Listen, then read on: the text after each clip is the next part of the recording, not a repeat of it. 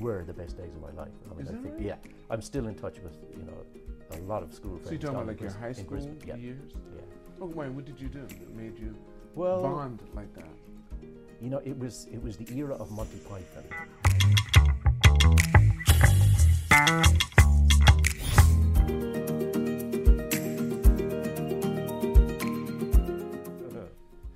Frank, Okay. I want to thank you for taking the time to be here today. No, thanks very much for inviting me. I'm Right. delighted to. Great to meet You're a you. very close friend with John Flanagan. I am. We go way back. Is that right? Yes, we were. So I know John. I watched your interview with John, which I absolutely loved, and so he was talking about coming in the nascent days of cable satellite TV here. So John was, as he explained, he was with Liberty. Well, I was with News Corporation. Oh, so you're in the media business as well? Yes, yeah. But unlike John, he's still in the media business. I went in a slightly different direction later on, which I'll explain in a minute. But yeah, we were there right at the start, and so John was with JCOM, and JCOM was fast. They were buying up all these cable operators, so creating what they call an MSO, multi-system operator. And I was with News Corporation on the channel side, so we were selling Fox Channel and National Geographic Channel, even Fox News for a short while, but but Fox and National Geographic were the two channels. And John was our ally on the other side, and well, he was just great. It was a win-win situation. We had great content, and they were looking for great content. So, that goes back it's like 1998 or so, 99. We were first working together. So. Oh, wow. So tell me, where were you born? I was born in Cork, in Ireland. Cork. Okay. Yes, so down in the south of Ireland. Okay. You grew up there for how long? Well, I was in Ireland until I was 14, and what happened was my father's job took us out to Australia. So we moved to Brisbane in how old Australia. How old were you when you? So I was 14. 14 I was when you like moved second year of what you'd call junior high school. Junior high school. Yeah. Do you have siblings? I'm one of six. We're One Irish. of six. Catholic Irish. That's right. So where do you rank in there? I'm third. You're third. I'm so third tell of me, six, tell so me right how in the it is. middle. How does it go from the top? I've got a sister, a brother, Okay. me, and then three sisters down below. So just two boys. Yeah. All right. Mom and dad doing well? No, they've both passed on. Oh, No. sorry to hear that, child. Oh, they had a long. They did. They had a great long, life, I nice, think, long yes, life. yeah, Okay. yeah. And in Australia, they passed off in Australia. They did, yeah. Okay. yeah. So when you moved, so tell me what was it like? First of all, in Ireland, your first 14 years. What do you remember? Well, Cork is still quite a small town, really. Okay. It's was about 250,000 people now, and it's even less then, I think. Mm-hmm. We lived on the edge of the city, if you could call it a city. Hopped on our bikes every chance we got and drove out, and just played in the woods and forests, and did some horrible things. Collecting birds' eggs, but it was very educational and everything, but quite horrific when you think back of it. What we were doing. But a very outdoor life. Okay. It was, the summers. The winters are horrible. The winters, really it's dark when you're going to school. It's dark when you leave school. So there's basically nothing you can do in the winter time. Right. But the because where you summers sit, then, yes. the summers are just magic. It's bright until 10 o'clock at night, and we had a regular kickoff. I'm a big soccer football fan, and we had a regular kickoff at 7 o'clock every night during the summertime. It was so. That's what I remember. There were horrible times as well. So what kind of work did your father and mother He was do? in transport. Okay. And your mother? Road transport. Not my mother. She had 6 children. Took care of the kids. That was a wasn't bigger enough job work. than my father. That's right. That's right. So were you close? Did you do a lot of things with your father? Did you? No, not really. No. No. What about your older brother? A little bit. He was my older brother. We were 3 years apart, but he was about 10 years ahead of me in sort of his social maturity. Right. Are you So he still was close off to doing him? his Are you thing. still close with your? Well, he lives in Germany, so we just keep in touch, sort of, But the great thing about online and Zoom and everything, that you can, even if you're not in the same country, you can stay in touch That's with true. people What much about your easier now. sisters? Yeah, they're all down in Brisbane, in Australia, different parts of Australia. Okay. But it's a big thing, when you're. I've got a sister in Melbourne. She's actually further away than my brother, who lives in Dusseldorf in Europe. But just because you're in the same time difference, you feel like you're right. closer. So, yeah, very close with my sisters, in regular contact. I'm just curious. You still have your Irish accent, Mm. and you lived in Australia for how many years? Yeah, for Well, I was only there for 14 years, So for you, and the rest was about equal, here. Yeah. equal. So 14, Equal, 14. yeah, yeah. So only, of course, all of your maturing stage, because by the age of Yeah. 12, you're mostly set. Well, I sort of worked on my accent. I was 14 when we arrived, and it was just the time. I forget. It wasn't U2. It was before U2. But Irish music was starting to become a thing, and it started to become my thing. And the girls started to, oh, Irish. He must know Bono, and he must know these people. Right. So I thought I'll work on this. I sort of joke about going home to get Irish accent lessons from my mother every afternoon to keep it up. Can you speak with the Australian accent? G'day, mate. You can do that. So people won't know unless you tell them. If Oh you no, wanted to. I mean my natural accent is this. I wouldn't, know, I wouldn't but- speak in an Irish accent. But my younger sisters, so they 3 younger sisters, and they all That's speak right, with of course, Australian because accents. their younger years were all in Australia, so that's all they know. But I think this is sort of a conscious decision you make as well at some point. Do think you want? so. And I did make, I was pretty locked in, I suppose, but I didn't really feel like I wanted to speak with an Australian accent. Okay. What kind of, were you more academic or were you more physical? More Sports physical, minded. played soccer, every single day, and school really was just fun. I mean, I just had the best fun at school. Even the I academic side? had great fun. I just sort of sailed through. Okay, right. Not particularly, didn't perform particularly well, but just the school days were the best days of my life. I mean, Is I that think right? I'm still in touch with a lot of school So you're friends. talking down about in like your high in school Brisbane. Yeah, years? yeah. Oh, why? What did you do that made you Well, bond like that? it was the era of Monty Python, and we basically. I love you my. know- Listen, the life of Brian and all Yes, that. Man, yeah. I laugh so. And the Holy Grail came Holy out Grail, when yeah. I was, in like second year of high school, Yes. and I mean, we spent more time quoting Monty Python than we did expressing our own ideas. That was. I used to. I had a summer camp at Sacred Heart, and we brought the monitor out. So at lunchtime, the kids would have like an hour break, and we would run Monty Python, but the life of Brian, and we just laughed. They would laugh, and I found if I turned it really loud, the kids would really pay attention. Yeah. And they would just start to quote. They started making the quotes and stuff. It was just beautiful. Well, we went. I was my biggest achievement at school was I was school captain, which is Which is in your last year in high school, there's like one student the is president. is the The president, right. But you called a captain. Yeah. And the reason I became school captain was that for that year only, they allowed the students to vote for the school captain. And at the school camp, at the end of the second last year of high school, I got up on stage with 3 other friends and we performed the 4 Yorkshiremen sketch, the Monty Python sketch. And somehow that sort of, I shone in that. And they all voted for me. Is that right? Yeah, and the next year the school changed the rules and, You couldn't- and they you wouldn't couldn't let do it. students vote anymore. They Is went that back. right? They went back to the old system. And So the what was it headmaster- like when you were over the school, when you were school captain? What was Yeah. it like? Oh, You- I just made it fun. I mean, so what we do? just- What kind of things did you do? Well, we had a. But you had I'm sure you had your 3 mates with you that were your consultants, Yeah, right? yeah. I did. It's not funny anymore, but it was, Okay, right. things that were funny at the time. Okay, we, right. we sort of broke lots of rules, but always in a good way. The thing I remember about my last year in high school is there wasn't a single fight. Oh, that's Well, beautiful. that I knew of anyway. And the school, before that and after that, it wasn't a hugely violent school, but there were fights as there are at school, and there were no gangs or anything. It was we had our groups and everything, but nothing violent. And I don't know if it was just the mood of the school at the time. It wasn't me. It was Monty Python. it was Monty Python. Yeah. Tell me this, Frank.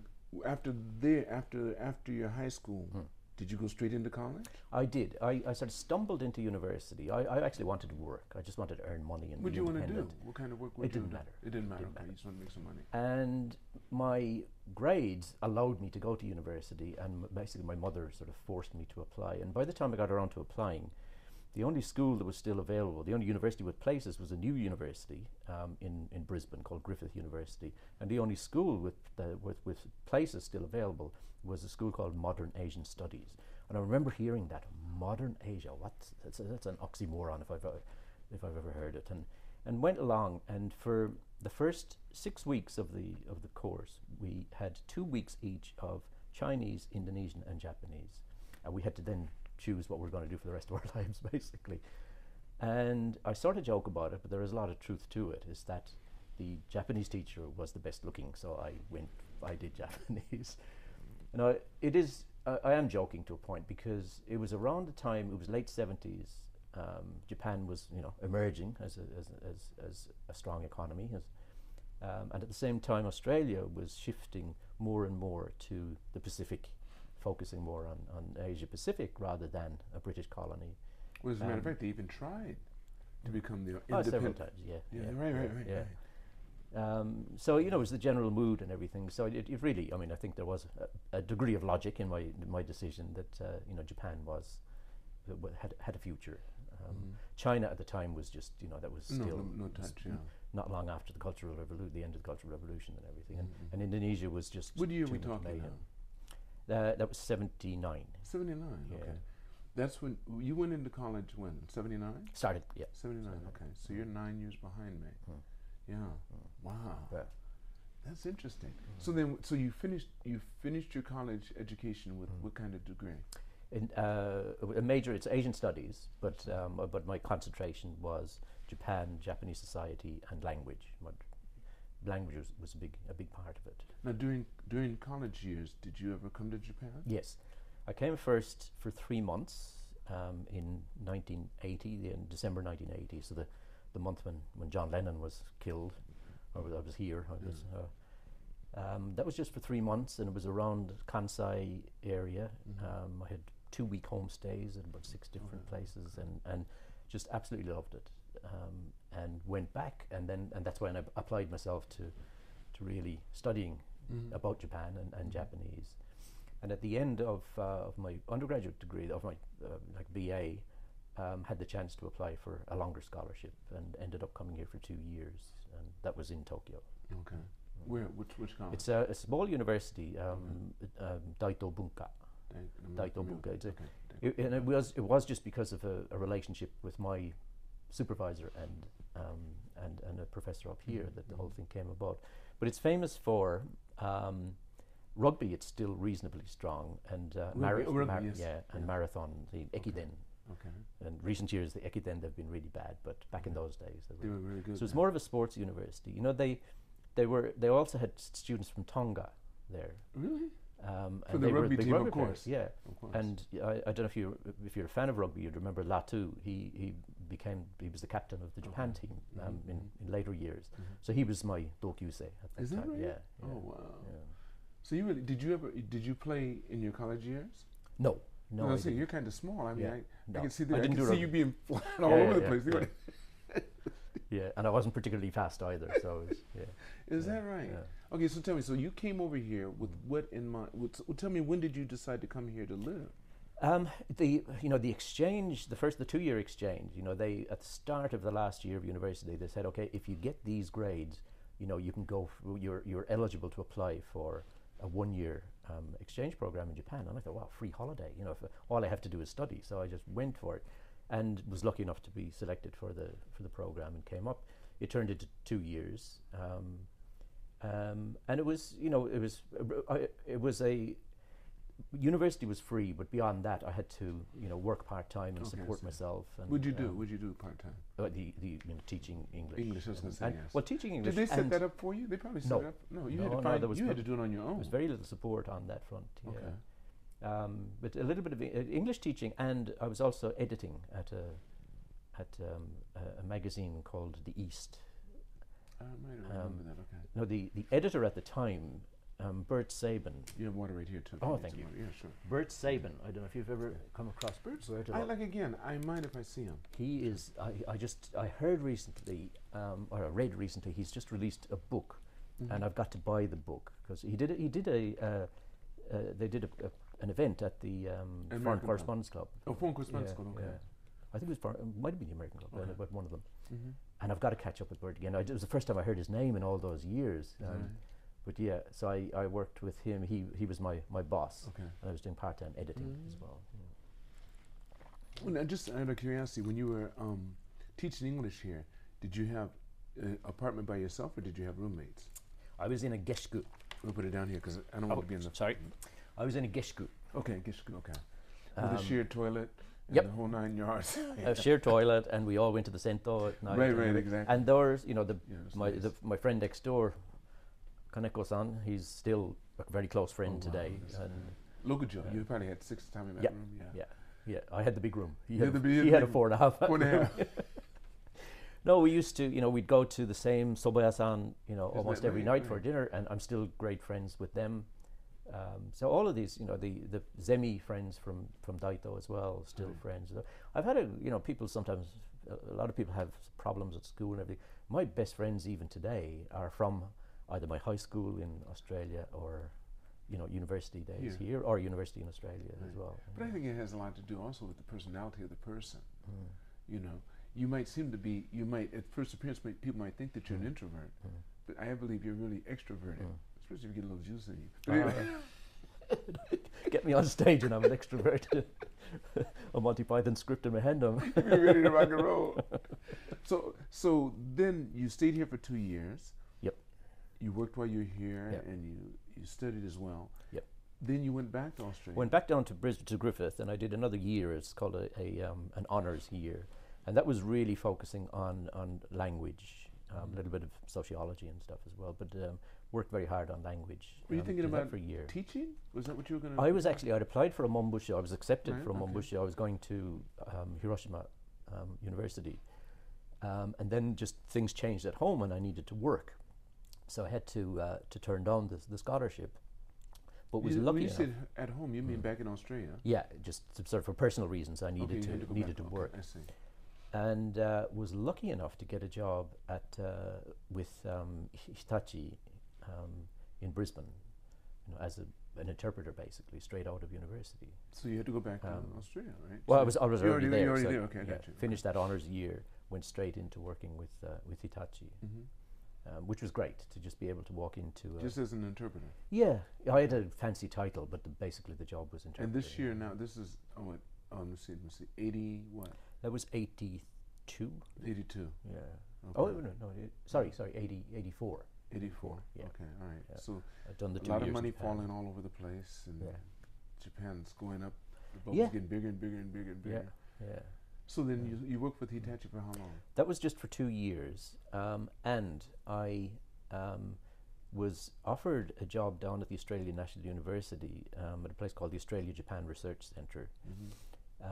And the idea was that of that position was that it'd support someone while they prepared to do a master's and a PhD. And I thought about, I was thinking about going back into academia, but to be honest, by that time I was just working for too long, and I felt I wanted to, move into business rather than academia. When you were with Hitachi, did your interpreting ever? Did you ever have the need to come to Japan? Yeah, a couple of times. Oh, did yeah, you? Yeah. To translate Just them? short trips. Right. Yeah. Now you're translating for who? With For some? the company was a joint venture between Itochu and Hitachi, Right. and they had a contract with the Queensland government to build power stations. Okay. So I was in the procurement division. All right. So Now I was purchasing what? What were you going to? well, they had to purchase everything that they could buy in Australia. They had to buy in Australia. Okay. So they had all of these Australian suppliers. So I was between the Japanese, the real purchasing officer, and the Australian suppliers. So you're working for the Japanese. You're Yeah. helping them out. Yeah. So how would you feel when you knew? I've known several translators. When you're in negotiations, I mean, you actually had to interpret the fees, everything. Yeah. When they're bargaining, when they got down to I the mean, brass all tacks. the decisions. I was really just in the middle, just trying to, but representing the Japan side, I so understand trying to that. get the best deal. Okay, so Yeah. how would this feel? Okay, now you have your countrymen, Australian, even though you're not Australian, it's almost the same. And when you knew the Japanese were using something, for example, they're saying, we don't do that. Because it was very easy for them to say, that's not how we do it in Japan. Yeah, yeah, And they would fall for it. yeah. And did you ever go like, no, you know what I'm talking yeah, about? Yeah, no, there's definitely conflict, but and I suppose that's where I learned that you got to have good outcomes from negotiations. Right. But you've also got to, you're representing whoever's course paying you you are. salary. I know. So, I know that. so I was working for them and had to, Right. So you just get the best deals. So it and, wasn't hard for you ever. No, No. I mean, it was, Okay. but you can play that. You play a role there in mediating, and you do get several times where I got my Japanese boss to maybe just think a little bit more. This supplier of these little screws over in Western Australia, they're having a hard time. They need a little bit of help this will here, go and, right, and yeah, right. so you work out deals. But Were they fluent in English though? Your bosses? no, They really couldn't no, understand. no. Because there's been many cases where they graduated from Harvard or whatever, no one knew, yeah. and they would use a Yeah, translator. yeah. Back in those days, Okay. it's probably that case now, but back then in the 80s, no, there were a couple of the younger people who were really keen to improve their English, and they used to come out and go out drinking with us and everything. But not primarily, they were there to do a job. And Okay. yeah. All right, so you'd been working for a long time. You had a chance to go back in academia, and you said, "Nah, there's the money." Was it because of the money, maybe? That too. No, I mean it was basically because I couldn't do mathematics at the level that was required for the for the program that I would have been doing. Okay. So it was a rational decision just to go where So I where felt did you most go? What comfortable. did you do? So the Australian National University, they were very, very supportive of that. So it was a 3-year contract, and once the contract finished, they helped me find my next job. And I had been my position at the centre was publications officer. So they supported me in finding a job in Japan in publishing.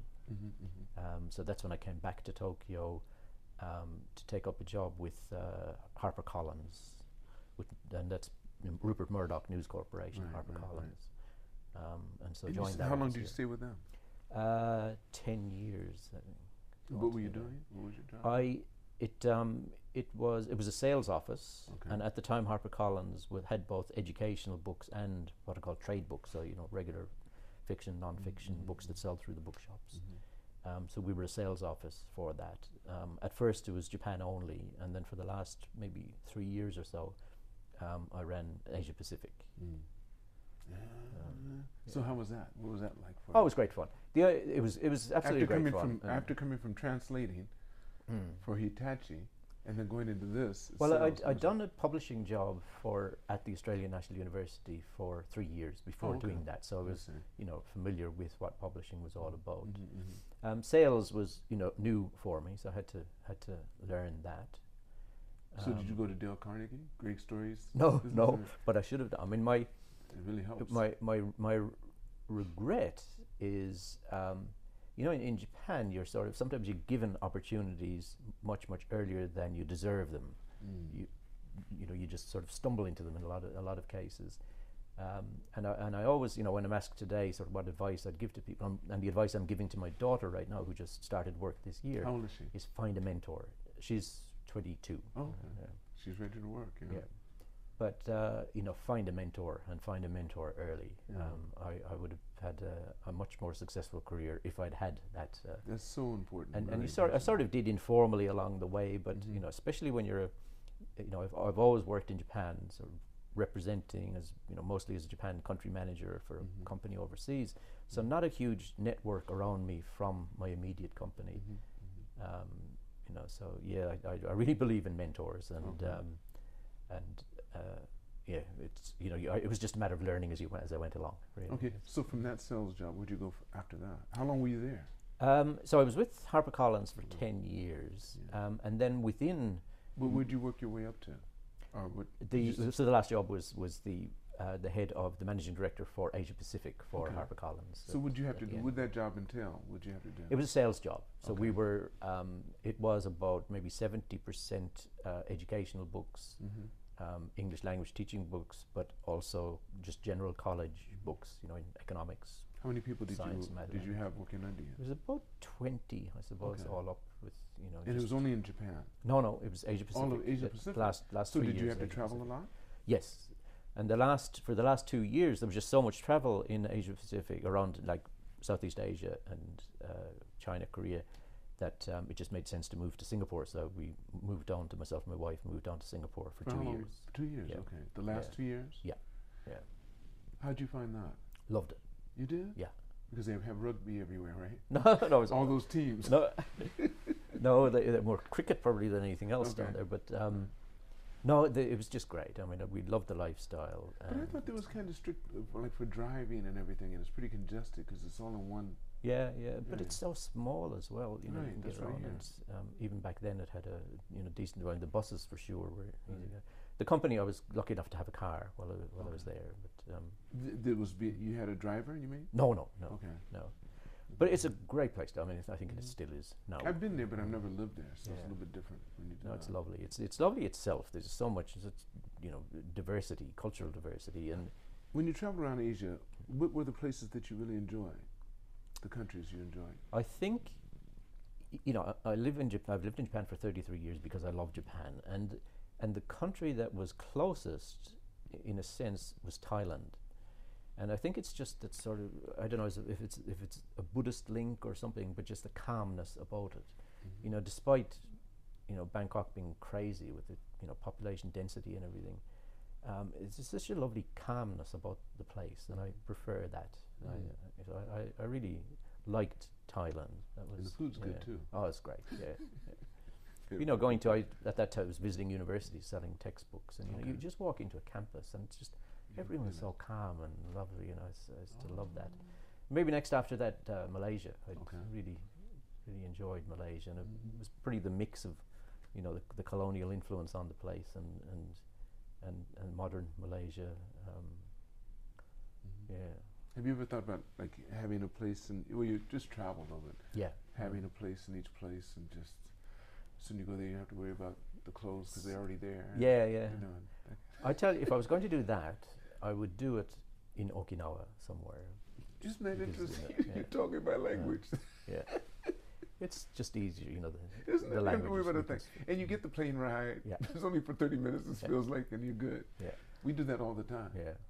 I had through another job, I had spent some time in Ishigaki-jima. And I just Oh, that's right. absolutely loved People it. don't know that exists. Yeah, yeah. After you finish that, doing all of Asia, Yep. over all of Asia.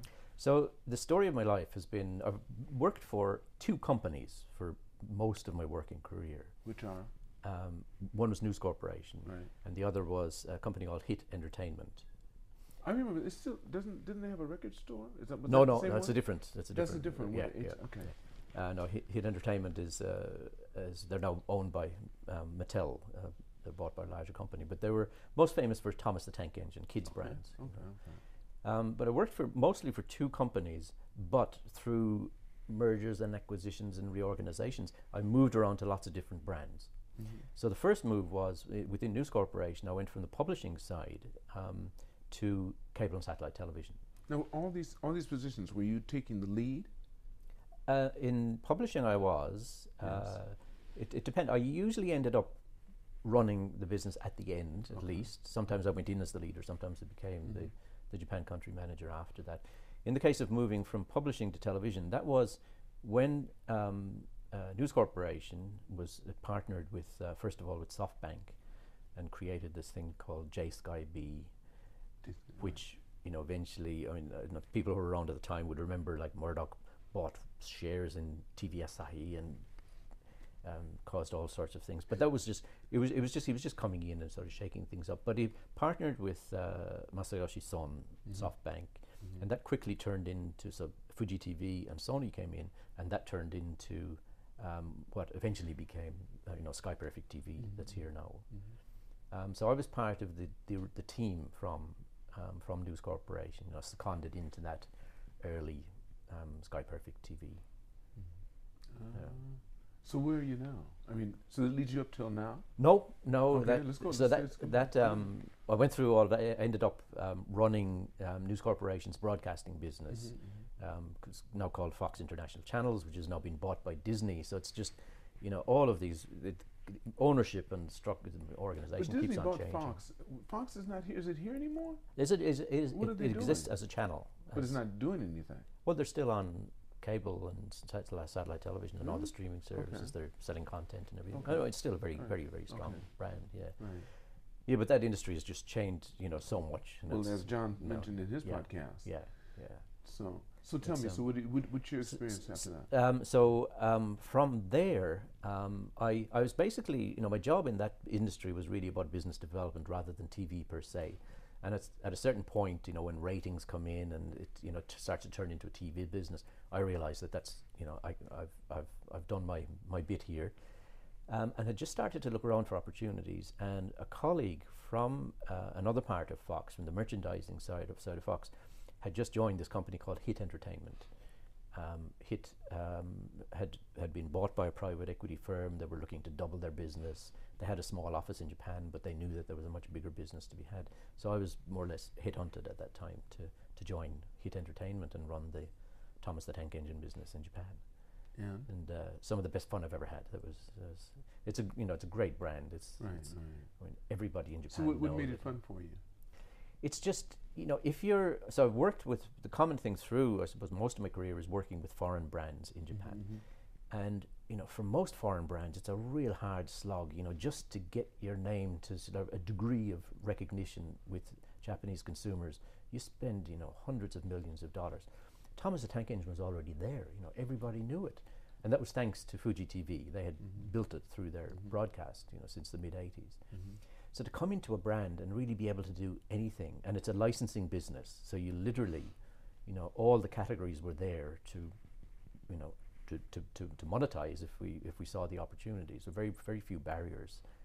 So yes, it was just great. A small team, like-minded people, working with great Japanese licensees, and a great master licensee called Sony Creative, which Sony Creative was very, very, very, very supportive. That's good. It was just fun, and the biggest fun was, you walk into work and you see a little kid with a Thomas the Tank Engine rucksack going off to Yochien, and you think, oh, my job is done. You're good. Yeah. Wow. So then, where'd that lead you? So then, again, because of acquisitions and whatnot, Hit was bought by Mattel, the American toy company Mattel. Now, Hit also owned Guinness World Records, and I had been running the Guinness World Records business almost on the side for because it was a group company. So I moved over to Guinness World Records and ran that business. Did that for about 5 years or so. I would think that'd be very interesting because you have to go around and look for people that want to break these records. And it's all kind of stuff. Yeah, and it's a great brand, and I came up with this term, and I've always been looking for these brands after that. As I mentioned, you know how much money companies spend. Big brands like Walmart comes in and gets together with Seiyu. They spend hundreds of millions of dollars and they fail. Burger King has failed, Carrefour has failed, Boots Chemist from the UK has failed, and they're spending millions and millions of dollars. You got a brand like Guinness World Records, everybody in Japan knew it. It's part of the vernacular. People talk about Guinness Q as being, the ultimate sort of thing. Right. But the problem was that they didn't have the brand, the product and the brand match right. Okay. So they were selling a book primarily. And the book, is still, I think, the best seller after the Bible, I think, in the world. But although, just for information now, Greg Story will tell you that Dale Carnegie's book is bigger than that, but we'll leave that up to the auditors. But it's a huge seller, the Guinness Book every year. But it sells as part of it's a Christmas gift. It sells, at that time of the year. So it's not digital yet. Oh, it's digital, yes, So as well. Why would people buy the book? But it's a product that sells as part of that tradition of Christmas gift giving. Okay. So if you don't have that, the book is, no matter what you do, it still sells well in Japan relative to other books, but it's not a complete business. Right. So we had to figure out a new business for it. And when I looked at the brand, so you got a brand that everybody in Japan knows, but the product match isn't right yet. And I don't know if I heard the term or came up with the term, but pre-connected brands is something. Right. Yeah. Okay. So brands that are already connected with a Japanese consumer, but you've got to work on getting the product mix right. So we worked very hard with various partners in Japan to figure out, what do Japanese consumers want of Guinness? And it turned out that the answer was they didn't want to just look at Guinness and say, wow, that's amazing. These amazing people have these Guinness World Records. They wanted a record themselves. Okay. So we had to turn it into more participatory, brand that anyone can be a Guinness World Record holder. Okay. You're a 3-year-old, you're a 116-year-old postman down in Kyotango in Kyoto. Mm. You can be, you may have a Guinness World Record. So open it up to the masses, democratize number one. That's where we figured the place was. So then the next question is, how do you monetize all of that, and maintain the integrity of the brand as well? Because you can't go out and sell brands. They're very, very, very strict on how they measure the guidelines for these records. It's got to be the same all over the world, and how they judge them is the same all over the world. So you got to protect the integrity of the brand, but also make it open to everyone. So that involves in some way getting together with brands and doing sponsored events. Like we did with Tokyo Midtown. They have an annual event called Open the Park. They have a huge park out the back of Midtown. Right. Yeah. And so they set it up as a big matsuri, with Guinness World Record challenges, set up for the whole family. Things that, at a matsuri that, getting the goldfish out of we didn't have goldfish in the pool. We had little objects in the pool, but a similar sort of thing. Right. So little kids could participate.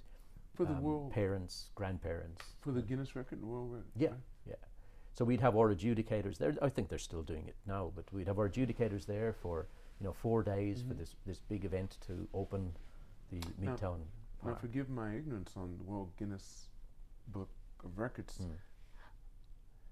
If you have a book with all of these records that have been set, and records are being challenged or made every day, are you talking about an encyclopedia set because you have to keep on having an addition to it?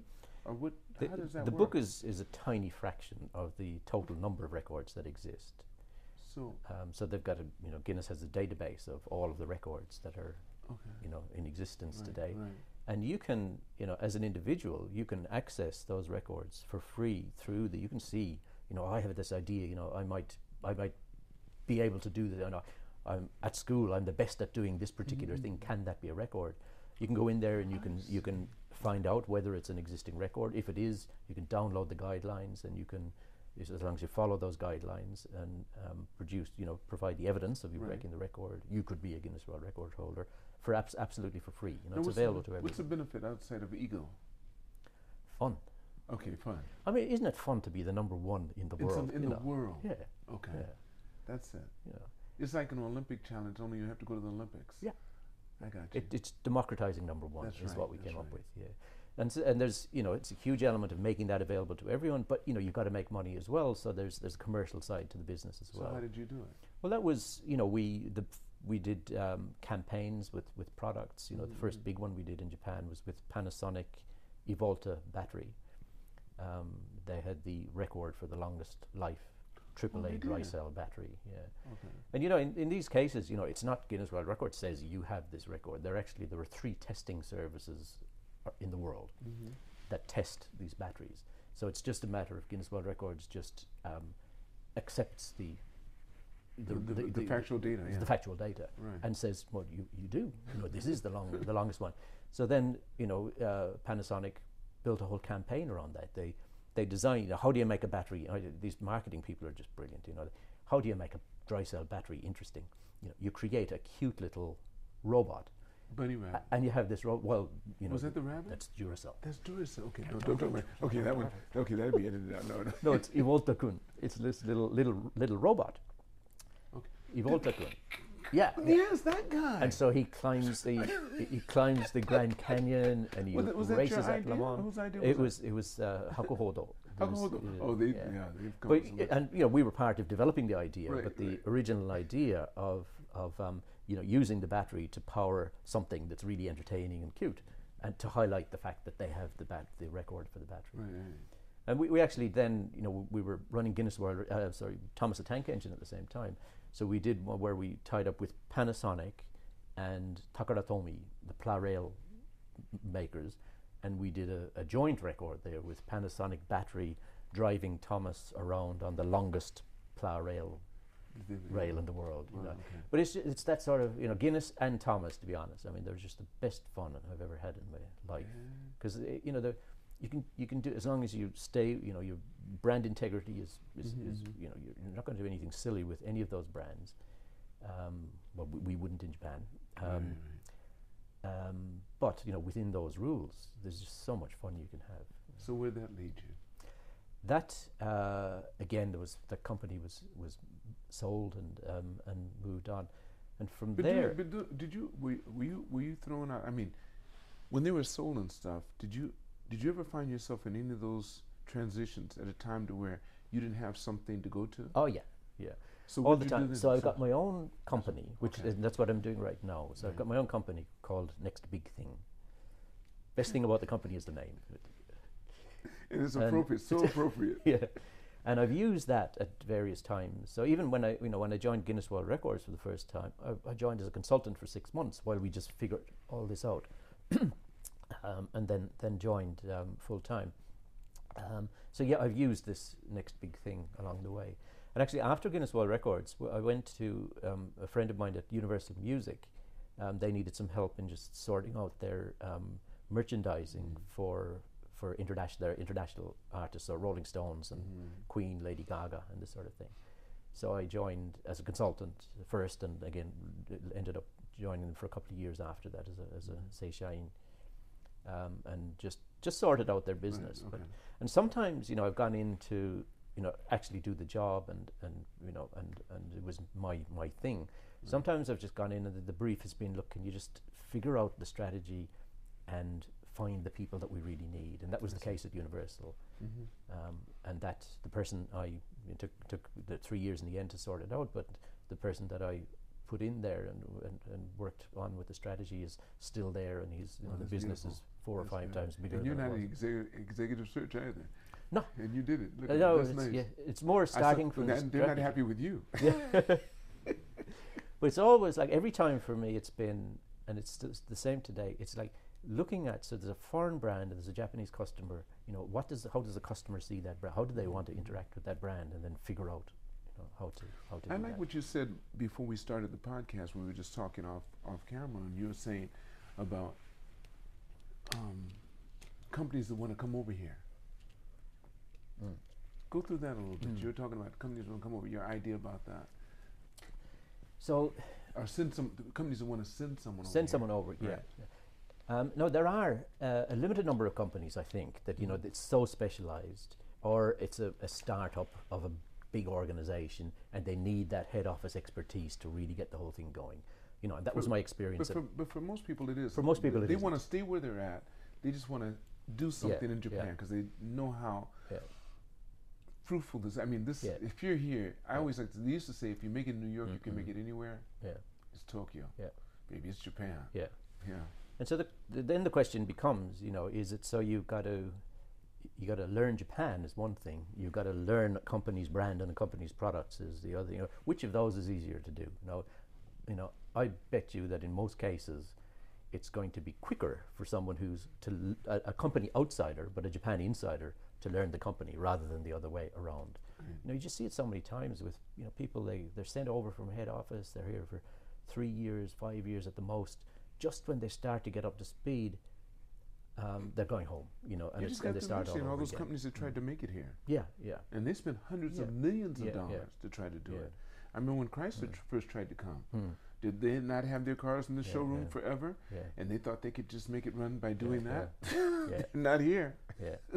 Not here. And I suppose, my focus is more on small and medium-sized companies rather than the mega, these massive brands like the airlines and the automobile companies. I think that's a separate category. But for small and medium-sized companies, and something, I'm not the only one who's realized this, I'm sure, but one of the things that COVID makes you realize is it exposes you to all these great people. We've met because of COVID. Isn't that the truth? Because I've seen your podcast.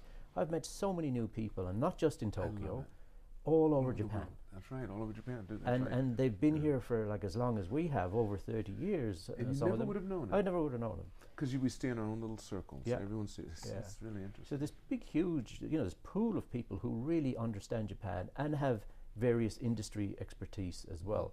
If I was a company, coming from North America or Europe or Australia or wherever, the first thing I would do is dive in and see who's available here, rather than it makes so much the sense. default of sending It makes people so on. much sense. I'll tell you, Frank, this has been fantastic. What you told me has been really, really good. I always have a question that I ask everyone at the end of my podcast. Now, you asked me, was there anything you need to think about? But I don't give people that advantage. Right. What do you consider a good life in Japan to be? A good life. A good life. I mean, it's always about balance, and having a great personal life and family life. But when it comes down to the work side of it, it's about having a job that really gets you out of bed on Monday morning. You're sitting there on Sunday afternoon and you can't wait for it to be Monday, because you just can't wait to get back into it again. And that balance, and I live in Kamakura.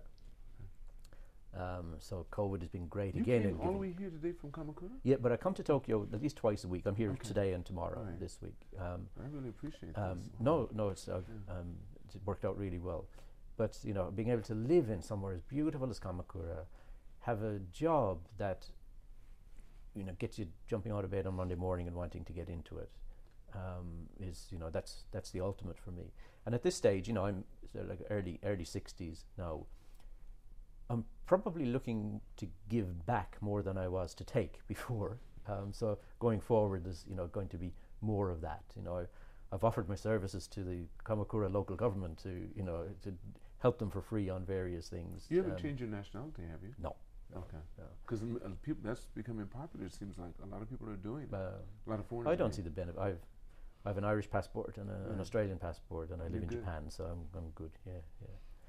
Yeah. But you're just getting that, having the work-life balance going forward, sort of giving back as well as doing a rewarding job. The other thing, like in work, is I mentioned this thing of a pre-connected brand. I mean, I think this is a thing. They're rare, like Guinness World Records, where everybody in Japan knows them, but the company hasn't got its strategy right. I'm really interested in finding more of those.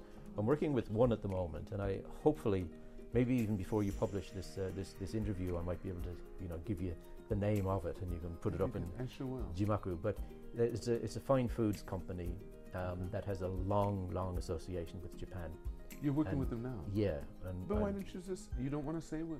Well, we haven't signed the contract with them but you yet. may do it before. Yeah, How long will that be? Because I'm quick on my podcast. Are you? But we can always do another one. I mean, we don't have to just stick with one. Well, it would be lovely to come back and just talk about that one company just as a case study. study. What I do the first time, Frank, is I get into this, your childhood at the beginning, and a little bit of what you're doing as far as business. Yeah. The next time, we don't talk about any of your family. Right. We just talk about what you want to talk about. And it'll be about how it is to work here, or why you never leave here. So that's what I really, Thomas the Tank Engine, Guinness World Records were probably the best fun I've had working before, and it's because everybody knows it already. So you don't need someone else has done all the heavy lifting. You just come in and get the match with the Japanese consumer right. So finding that next big thing that's interesting. Is the next step. I never thought of that. So it's got to be out there somewhere. I think there are more of them there's a whole bunch. There has to be. Frank, I want to thank you for today's. No, thank you. It's been great to talk. Thank you so much. Now we have lunch after this. Right. Looking forward to it. Never forget, it's all unknown, so continue to reach for the stars, because you're too blessed to be stressed.